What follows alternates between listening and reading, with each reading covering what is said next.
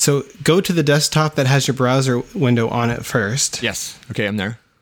And then do the 4 fingers up thing, and then you'll see the browser's kind of in the foreground. Then you can just drag and drop it on one of the other desktops, and then you just drag it to the desktop that has the video on Dragging it to the desktop. Then I can drag your video to that same desktop, right? Yeah, Apple's very drag and drop. Right. Okay. You're listening to Leader FM, a weekly talk show for intelligent leaders and executive coaches reaching for the next level.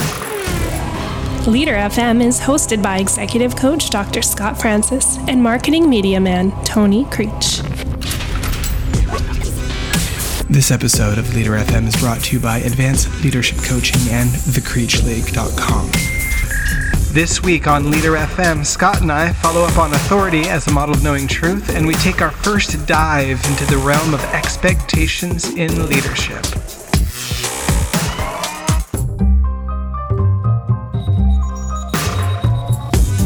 Hello world, you're listening to episode number 001. Scott and I are here and excited to talk leadership, and we believe that you are ready for the next level. So good to chat with you, Scott. Tony. Thanks for joining me. How you doing? Doing pretty good. It's been a few weeks since we recorded our first episode. Yeah. And you're out there in sunny Vancouver, right? Aye.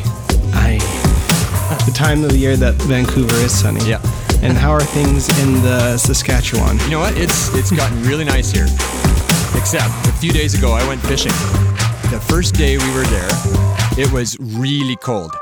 And every time I've been up fishing there, it's been beautiful. And so this is the first time I've been up there when it's been like ridiculously cold. It was like 1 degree above zero. Above freezing. That's above freezing for American people. And I took every single piece of clothing that I had in my suitcase and was wearing it. And I had to borrow another coat and a toque and mitts and then we weren't catching anything. So it was horrible. Absolutely horrible. Okay, that's not true. We had a nice time. But the first day was not so nice. But then it warmed up. And the last day we were there, it was beautiful. Sitting on the lake. It's up in the Canadian Shield. So it's all just rocks and trees and lakes.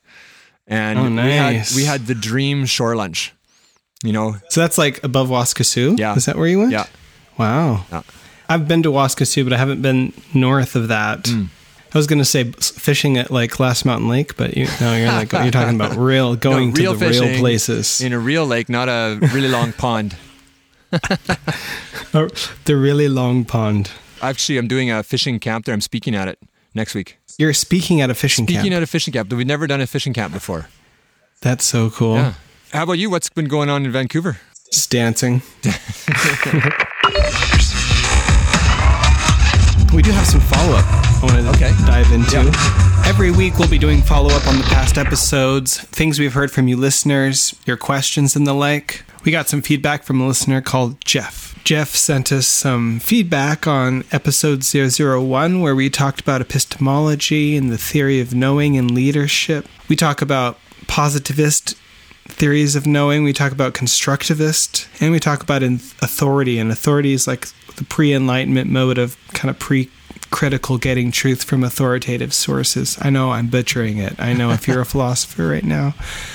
But Scott and I chatted about how you need to look at each of these ways of knowing truth as a lens and actually employ different lenses and different ways of getting to truth in different kinds of situations that arise as a leader.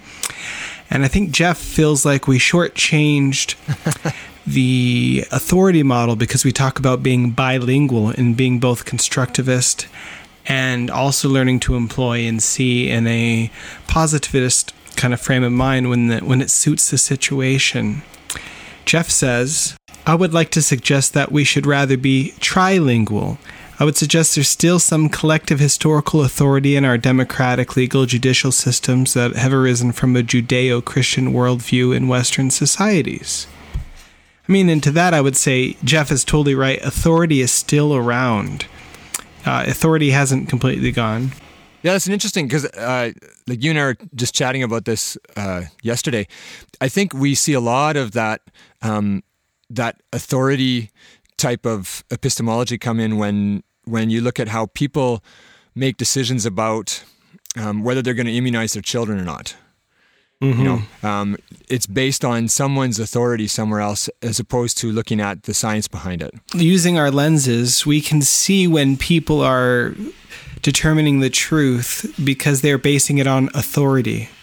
That is to say that they believe something is true because an authority figure to them has told them it's true. I mean, this could be a website on organic food. It could be Dr. Oz claiming something about some medical powder or some problem you might have taking on water. The point is that people believe it because of authority, and it's important as a leader for us to have that lens to look through, to ask ourselves, how are we attempting to arrive at truth in the situation? How are the people that are talking to me and bringing up an issue looking for truth? It can be really messy, actually. Yeah. I'm sure I've had lots of awkward conversations with friends where we were disagreeing on authority. I think you're absolutely right that there is so much information that comes at us during the day. Yeah. If we're going to be using a healthy critical eye at every piece, it would take us forever to be able to really think through every bit of data that comes our way. So when someone quotes something and says, you know, the sun is X amount of miles away from the earth, you know what? I'm just going to take their word for it. You know, Wikipedia, I'll take the word for it. Yeah, unless you're building some contraption, some space unit, there's not a lot of consequences for you having the wrong information in your head. Now, there would be consequences in other places, though, like whether I should immunize my children or not. Oh, yeah. Oh, man. Indeed. So, obviously, folks at home, I hope you're hearing how important that authoritative lens can really be in understanding how we go about truth. It's critical to leadership. Thank you, Jeff, for sending that word in. As you can see, this really does make an impact. I know we're not being as exhaustive as we would in a course in this kind of talk show we're doing on leadership, so we can always go deeper. The well is there. I promise you, if you stick around, we'll circle back and you know, as I've thought after receiving that feedback, I think it's naive for me and anyone to think that we have thrown off that whole authority epistemology. I think it's alive and well in each one of us, regardless of how sophisticated we are in our thought process, you know. So being aware of that it's always active. Yeah. Do you know what I'd be really curious to hear from our listeners is stories of when they've been stung by one of the epistemologies that we talked about. Like because I think you can get stung in all three. Mm-hmm. And if you want to respond to that, please go to leader.fm if you're not already there. And you'll see a contact form. Just fill that out and let us know. Thank you. I do want to move on to some personal feedback I had because I went to that LeaderCast conference. Do you go to conferences, Scott? I do. A lot of them? And I wanted to go to that one. I was down in Spokane for my grad, so I couldn't be there. It's too bad. It was actually really fun. Yeah. I love listening to leaders, and some of the talks aren't necessarily at an advanced leadership level. And, you know, you're dependent on that person's ability to explain their own leadership. And sometimes we can do things without knowing exactly why we're doing them so well. But I love any chance I get to listen to a leader. And this time, I purposely was listening for lenses, for the positivists, for the constructivists, for authoritarian models in the way they spoke. And I did want to mention Ed Catmull, who basically has run Pixar since before it was called Pixar. He ran the team at Lucasfilms. He's one of the inventors of computer animation. He's a big guy at Disney now.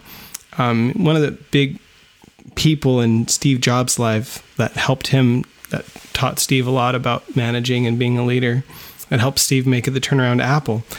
Ed Catmull, he spoke in a very constructivist kind of way. When Pixar makes a movie, it's not like one person has an image of exactly the pinpoint that they want it, exactly where they want to go with it, the exact way it's going to look and the exact way the characters are going to sound. And they force everybody like some great master to do those exact things. They head in a direction, and he calls it the unmade future. Basically, instead of even knowing, he says nobody at Pixar knows what a movie's going to be like until they're almost completely done with it. They go through major crazy changes because they're willing to make a lot of bad mistakes before they get to the good one. And so the movie changes quite a bit, and the director is just somebody who's driving it in a direction. And in that direction, they make all sorts of changes. They're not going to end up in any. They think they're going one way, and they think they're going to land in one specific outcome, but then they end up in a completely different place. But the direction's the same, and they're running in that direction, and that they make it together. I'm thinking about the idea of truth being constructed together, and how for his creative work, it's really important to his success to be operating under that model. That's not the only model he can use for everything in a company, but especially for getting creative, it's really important. And I think that kind of model becomes more important the more you have employees that reject a certain industrial model of the boss says it, he's the boss, because they want to be included in the making of the company's future. Well, I think the more that our economy gets based around a knowledge-based society, as opposed to us building stuff, like we're not the ones on assembly lines anymore. It's machines that are doing that kind of thing. Yeah, and a lot of the focus of labor these days is in that creative realm, and definitely the constructivist epistemology really fits that. And what you were describing there, about Pixar and their process, it really makes sense there that they use a process that is more open-ended, because that allows that creative, the unconscious part of the creative mind to sit and stew and think and come up with brilliant ideas. Whereas if you expect a more rigid kind of approach to creativity, it doesn't work as good, Exactly. And knowing where to mitigate risk and what risks to take is super important. Because I think a lot of people, they shy away from those things because of risk. Here's the thing, though. There are contexts where it is the wrong thing totally to bring in to be looking at something through a constructivist lens. Like, for example, I'm a volunteer firefighter.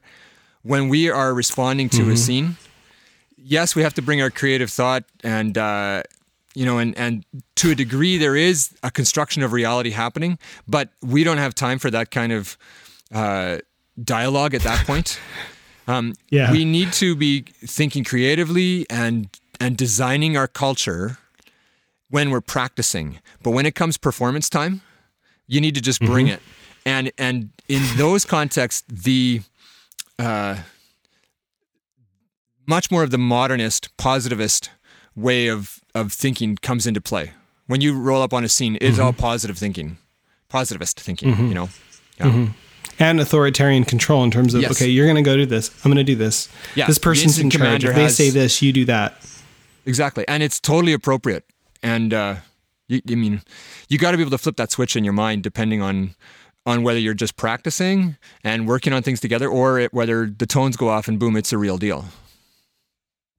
So you'll be in the same day coaching somebody, helping them, and being in that total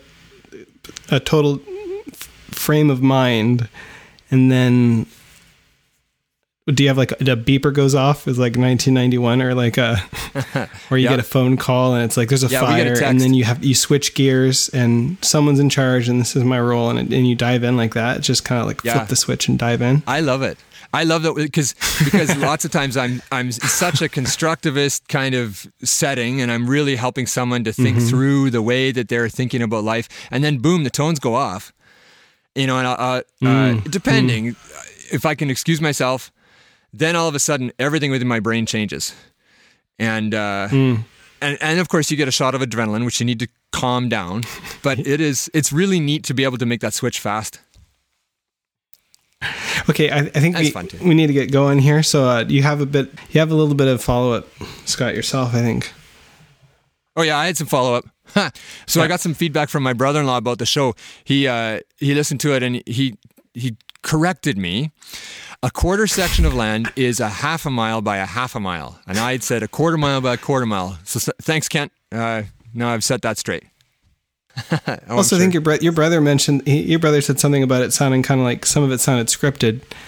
And he thought it was scripted.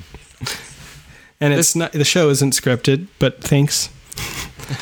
We want to make this a conversation on leadership where we have topics, but we want the audience and the feedback to be a really important part. And it's not just a teaching show. I think sometimes there's more to learn in conversation than there is in a simple 3-point lesson. And that's one of the reasons why we chose this model of the show. Are you ready for the topic? Let's go to the topic. Yeah. I wanted to chat with you about expectations this week. I'm in a spot in my career, busy doing consulting and lots of client work, but also interviewing at interesting places where I feel I can add value. And I'm thinking about expectations a lot. I mean, it's key for every project and client I encounter, of course. And really, it's an essential part of leadership.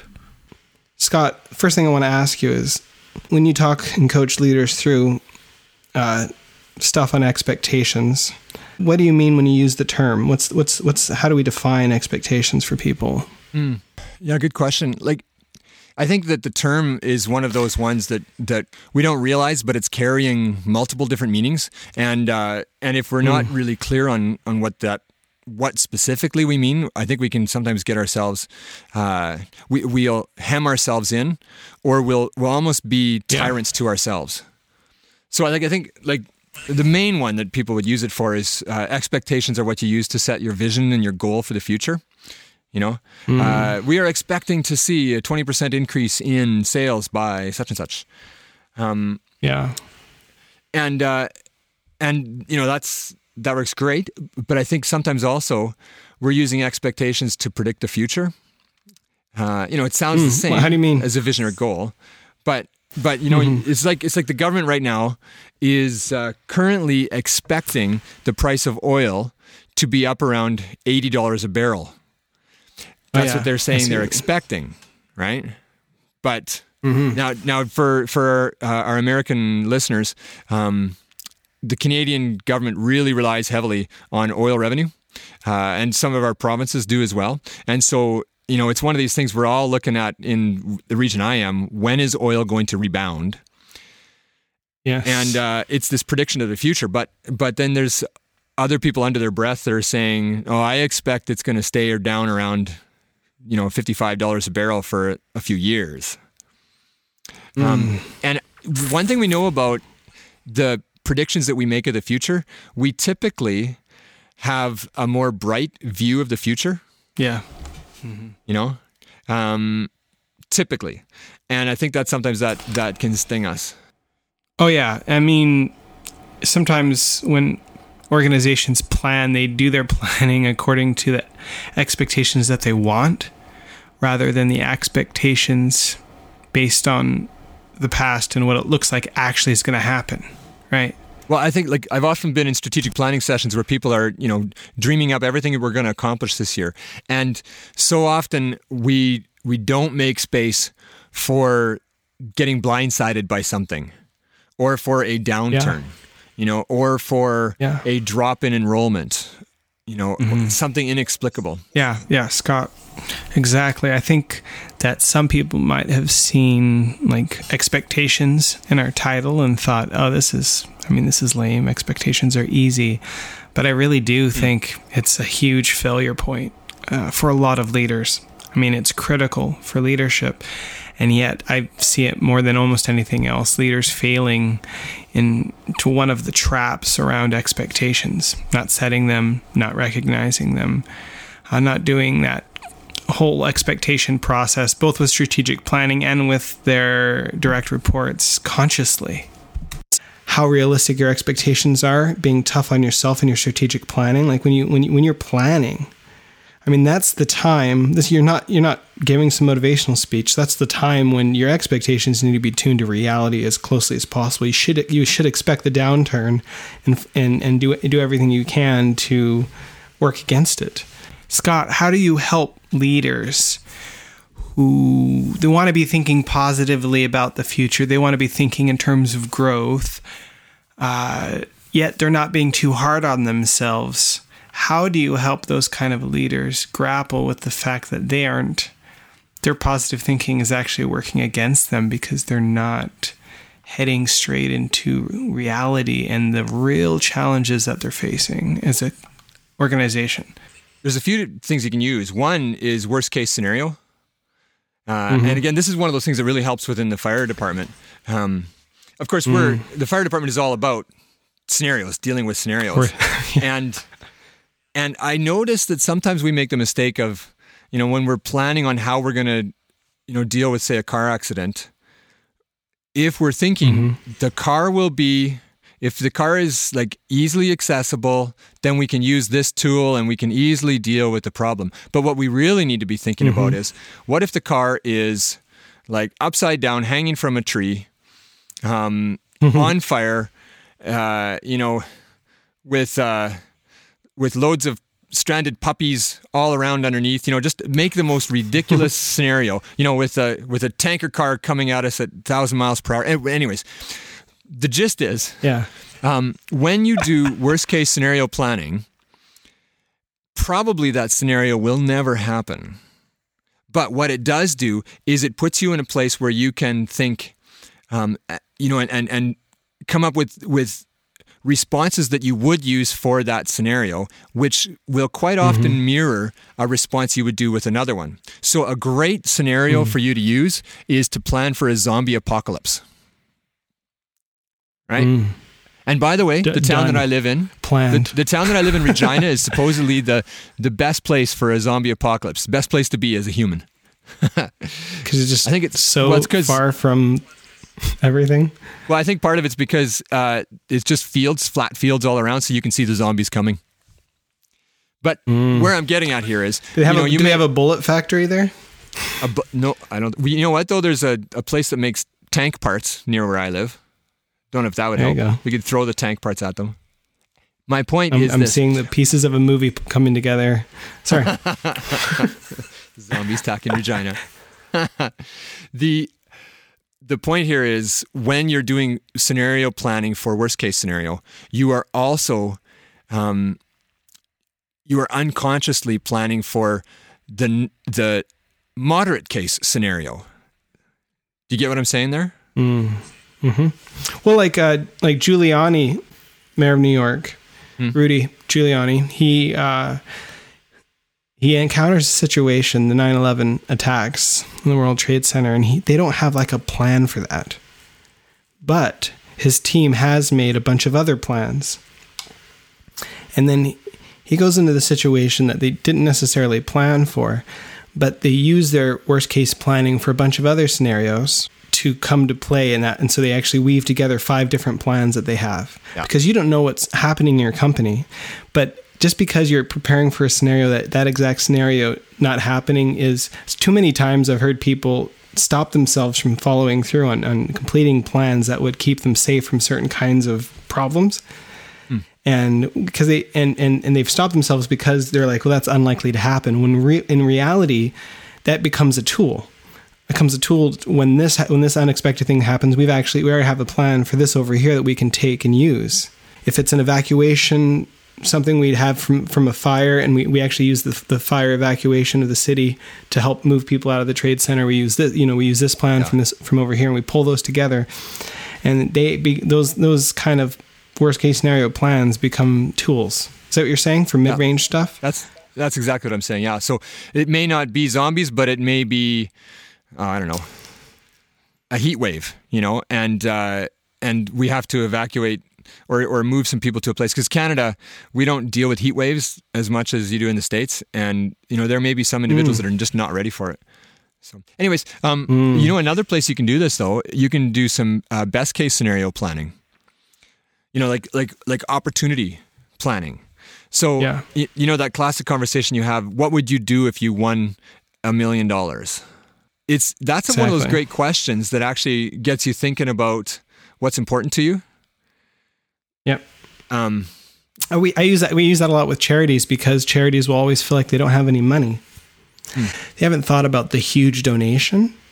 And so when donors come and talk to you, they can tell at the level you're planning at. They can tell that you're not ready for them to drop, $100 million on you. They can see that you're not ready. They can see the thinking isn't there. But when you have a plan for what you would do for $10 million, $20 million, when you have that architecture in place in terms of your vision, well, that changes things. That comes off in your marketing. That comes off in how you, in as a charity, how you gather funds. That level of thinking oozes out of you in all these subconscious ways, even if it feels like a futile exercise. Yeah. Is that where you're going with that? Yeah. And best case planning. And well, the other thing is this: like oftentimes, you have opportunities come along, but you got to move on them quickly. Yeah. And if you haven't been doing any kind of planning for that, then you're going to be stuck. Somebody shows up, there is a really nice grant available, but it's going to take us a week to get all the paperwork together for it. And we've never even thought through this kind of thing. 2 weeks goes by and the grant's gone and we miss the opportunity. You do board governance work, right? Yes, I do. Because that kind of preparation is crucial for boards, because things come at an organization and then the board needs to be like, oh, wait a minute. All right, how do we handle this kind of a thing? Mm-hmm. And if they haven't done the work, either receiving big things or dealing with big problems, they're generating it on the fly. Yeah. Like the whole idea of a board, and if you're using a Carver model or whatever your model is for your board, like when authority is distributed in that kind of way, it becomes more important to do planning on purpose together, right? Yeah, if your situation is that whenever an opportunity comes along, or a danger or something, you have to have a board meeting. You know what it's like to get everybody together for a quorumed board meeting. Sometimes that opportunity or that danger, the window is lost, the window of opportunity, and and in many cases, your director doesn't even attempt to deal with it because she knows that there's no way we're going to be able to make this decision. I think the expectation then would be that our director has the capacity and the authority to deal with these kind of opportunities and threats. Anyways, because you've done that work together, you create that. Yeah. Now we're talking a lot about boards. Yeah, we are. We keep going down these rabbit trails. How are we going to talk about expectations? No, it's good. I think it helps. I don't know how many people I talk to in organizations that I'll work with that they'll say one of the things they're trying to do is become less reactive and more proactive.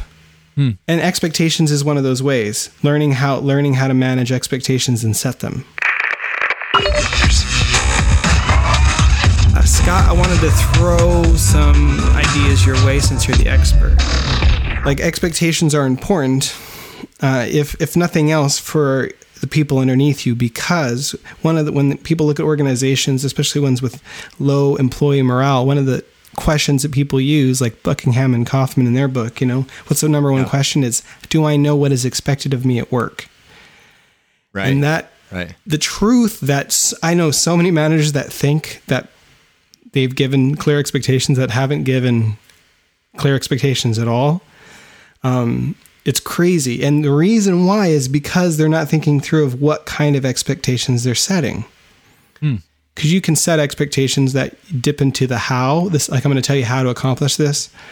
And you can get into that, the thing where you are completely and utterly telling them how they get their work done and what they get done, in which case their failure is kind of on you and you're not even giving them room to breathe. Thinking of how people can set expectations in different ways, sometimes on the steps, sometimes just on the outcome. How do you take people through choosing what kind of expectations to set? Or perhaps another way of framing it could be, if we're not in as much control as we think we're in, how do we set expectations for as leaders? Well, I think like a big part of it is that the staff member knows what the deliverable is, what they've got to have, and when they've got to have it, who's going to do it. That's really clear. And I think lots of times you leave meetings and that hasn't been set. really, really sophisticated groups, they've got templates, and as soon as they make any kind of decision, they immediately put a name and a date and a deliverable on that. And there's ways you can come at this, and it depends on the context. One way is to say to an individual, someone that you're delegating something to, I need you to deliver X number of widgets on Tuesday. You can do it any way you want, as long as you don't spend more than this amount of money and spend this amount of time. Keep within those boundaries, but deliver. So then there's that expectation, they know. But then I think there's another one, and this is for some of the contexts where safety is a key, or where someone's life depends on it. That's where every specific detail is mapped out. So that's like like using a checklist. I was just watching a group of helicopter pilots. I was doing a rescue helicopter landing, and I was sitting there as the firefighter. I'm supposed to hold these they're like lights that they can see to land with, and I'm sitting there waiting for them to take off, and waiting. What are they doing? Well, I realized they're going through a 200-point checklist before they take off.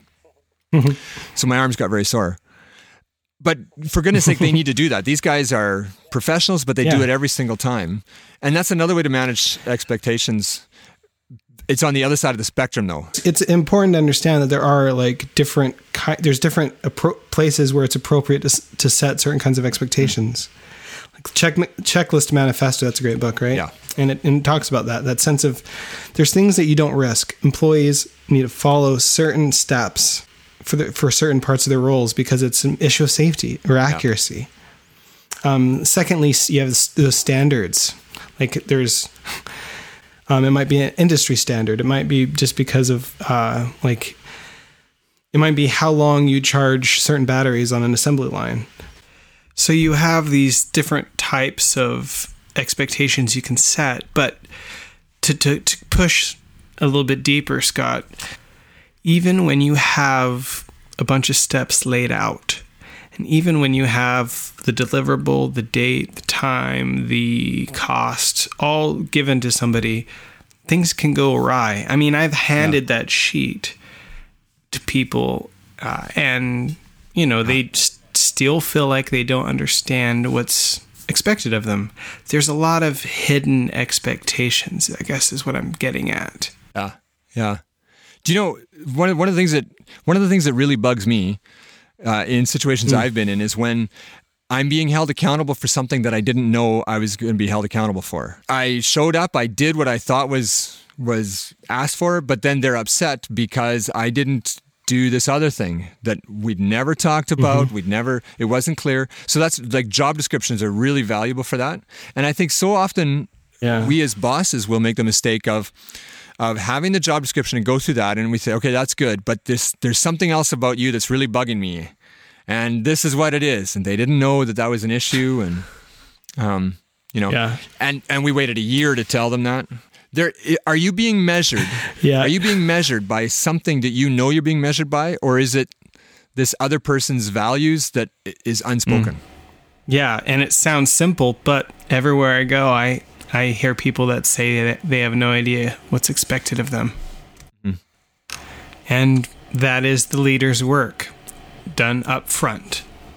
And from underneath, that whole managing up side of it is just for you to say it's you can't blame your boss. You have to negotiate success with your boss yourself. That's what you have to do. If it's you and a board, if it's you and CEO, you need to know that you are negotiating your success and you're clear on what they want. And there's a lot of big boy pants to get put on, or maybe big girl pants. I don't want to be misogynistic, and sometimes it's a lot of hard work, Scott, because sometimes I don't want to lay out all my expectations for somebody up front. Well, and oftentimes we don't even know. And sometimes I can convince myself it's a good leadership thing to do, to just let them go after it, and then I'll form expectations of what I expect from them as we go along. And so for me, is it more important for me do I put on a calendar, stop and think about this person's role and what you're expecting of them? Or how do I mitigate that? That's a good idea. Put it on a calendar. That there's some sort of regular process that you're doing that ensures that you're thinking that question through. And then, I mean, the reality is you should be, if you're doing your job as a boss, you should be having regular one-on-one meetings with your directs, right? Oh, yeah. They're everything. They're a really important part of it. And in that meeting, that's a classic moment for you to be thinking through, does this person know what I expect? I think there's a problem when we think that laying out our expectations is somewhat tyrannical. We don't want to be the mean boss, and so we want to just be the kind of boss that's laissez-faire and says, do whatever you want. Except, and that's fine if that is true. But oftentimes we're saying, do whatever you want. And then in the back of their mind, we're thinking, you better do it my way. It's completely true that we will one day, we feel like we want to be the kind of boss that does X. We do that. We're not being honest about ourselves. And more importantly, sometimes we're not being honest about the position, like what you're saying, where it's our responsibility to set expectations. Yeah. And I like how you said it, negotiate it. Yeah. That's why that was my nickname in high school, the negotiator.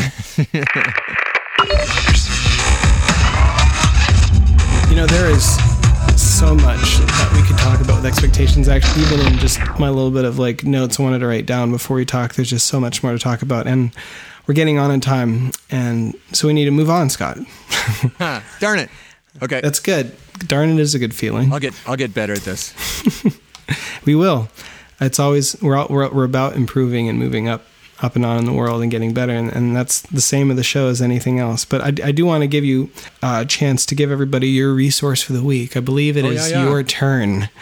It's my turn to give a resource. And so I wanted to give a tool that was really helpful for me for my dissertation writing. If you are having to sit down and do something that means focused work for a long period of time, like say it's 2 or 3 hours or more, like in a dissertation or writing a book or going through your emails or something like that.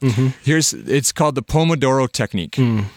Pomodoro, I believe, means tomato. And if you just check out the Wikipedia article on it, it'll give you all you need. But here's the gist of it. You take a little egg timer and you just set it for about 25 minutes. And the idea is, once that timer is going, you're on point. You're working. Yep. Just have that timer sitting beside you, and then you know that you've got 25 minutes to just focus. If you get interrupted, like a phone call or something like that, or if it's an email, you can always say, can I call you back when I'm done here? I've got another 10 minutes left here, and can I call you back? It helps you stay focused on what you're doing. If you have to take the interruption, then you squish that Pomodoro. You don't count it. And at the end of your 25 minutes, you have a piece of paper there. You write down what you did, and then you take a 3 to 5 minute break. Then come back to it. And the gist is, it goes at the way that a human works. We're able to work in spurts like that. Yeah. It also, this is what I found, for me with my dissertation, I would oftentimes get lost in it, and I'd think that I'd been working for 20 minutes and it was actually like 2.5 hours. Yeah. In a locked up kind of stance at the computer, and then I'd stand up to go do something and realize how my body is now aching horribly because I didn't get up and move around. So the Pomodoro also is good for your health. So the gist is, again, you do 25 minutes, or you could do 20 minutes, whatever works for you. Record what you did, take a 3 to 5 minute break, and then back at it. You do that 4 times, and then you take a longer break, 15 minutes to half an hour. And what I would do often is I would step away from the computer, and in that 3 to 5 minutes, I would think about, meta-think, not about what I was exactly typing and working on, not that paragraph, but instead I'd think about what I was trying to accomplish, the larger picture, the 40,000 foot level.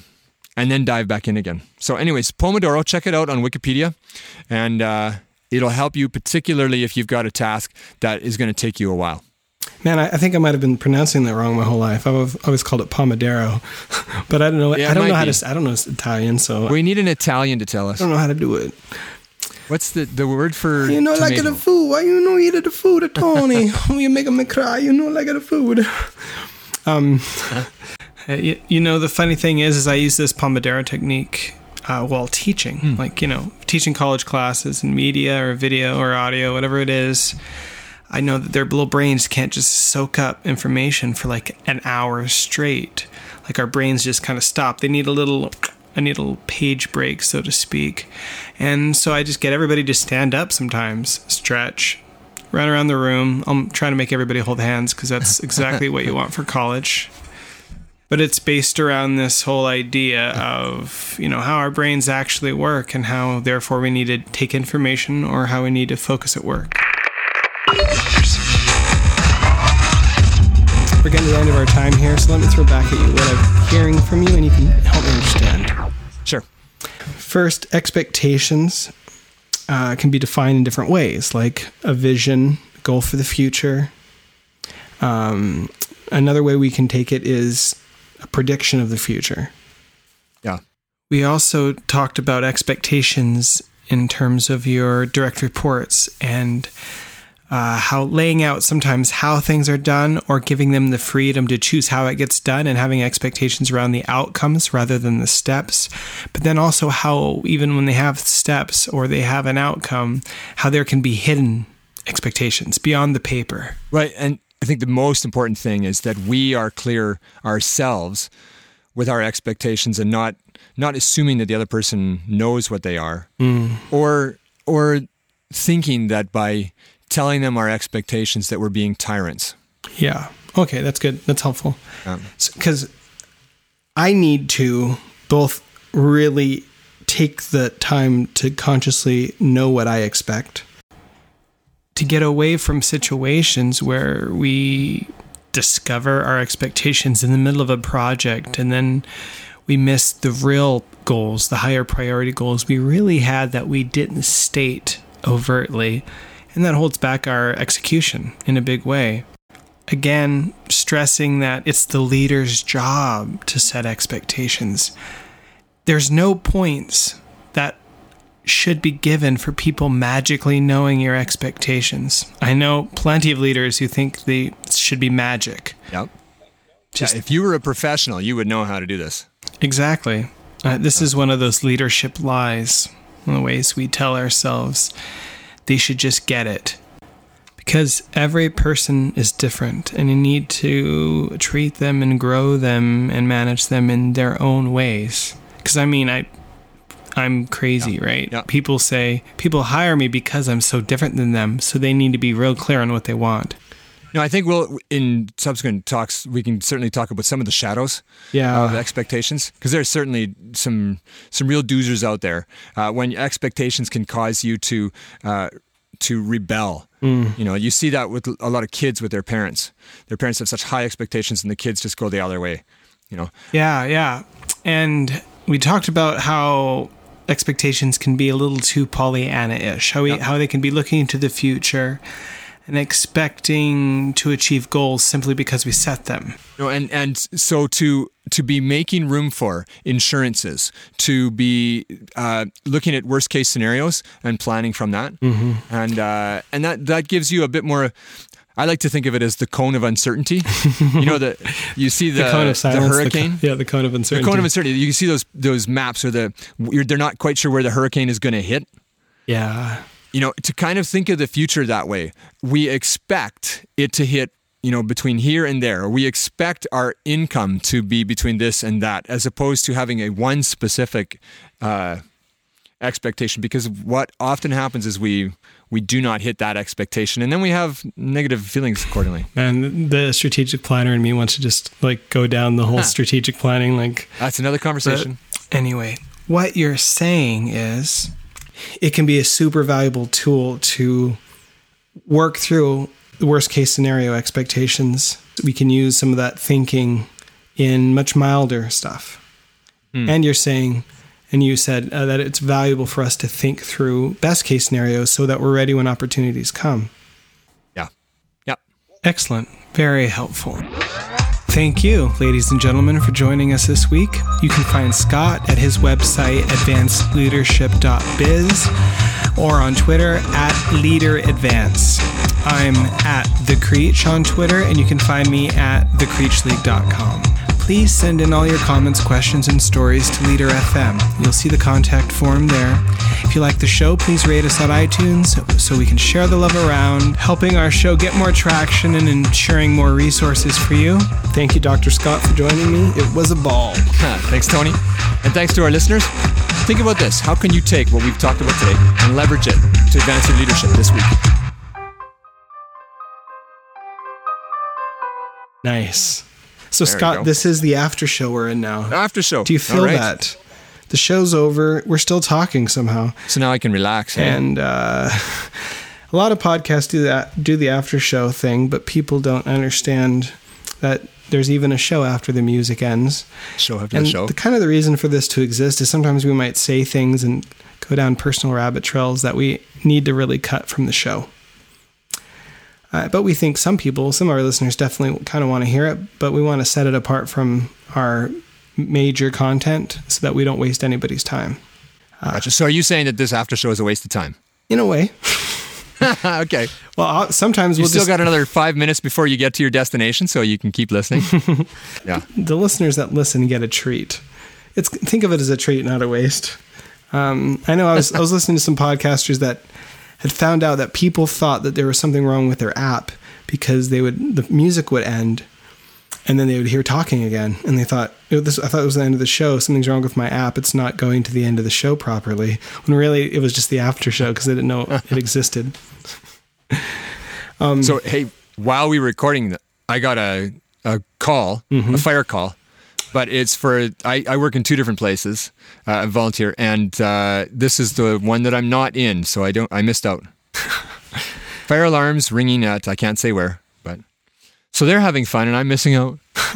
We could have had you leave in the middle of the show. On a show we talked about you getting called away to a fire. That could have happened. We're so close. That could have happened. But it was the wrong area. That's fine. So it's really nice out here. I'm coming back next week to Saskatchewan. Been out here for so long. Yeah, you're going to have a tan and stuff, aren't you? It's fun. You think I would if I wasn't busy working. My wife, she has a tan. With the web, you can work from a distance. I'm sure you do that with some of your clients. Oh, yeah. I can do some of my clients just exclusively on the telephone. Never actually met them. Telecoaching. I used to think that was a good prefix for stuff. Telehealth. Telecoaching. And actually, it just makes it sound old, even though we still use. It does, telephone. doesn't it? Yeah. Yeah. Call it e-coaching, and it's like then you're like into the 2000s version of what the internet. We need to put e in front of everything. It? What do you put in I coaching? Yeah, i-coaching. I'm sure somebody has a trademark for that out there, sadly. Probably. They're using it, sadly. But sorry if that's you. That's my brand. Right in if it is. I'm not meaning to talk about... Actually, if you are currently coached by somebody called i-coaching, I'm sorry. I apologize. Apologies for their coaching or apologies we just use their brand? Yeah, I don't know. Either one. Fill in the blank. Sorry. I coach. Whoever you are out there, call us. Yeah, call us. Actually, call us. We'll give people your address on the show and That's make it right. up to you next after show. We'll give you a discount on sponsorship.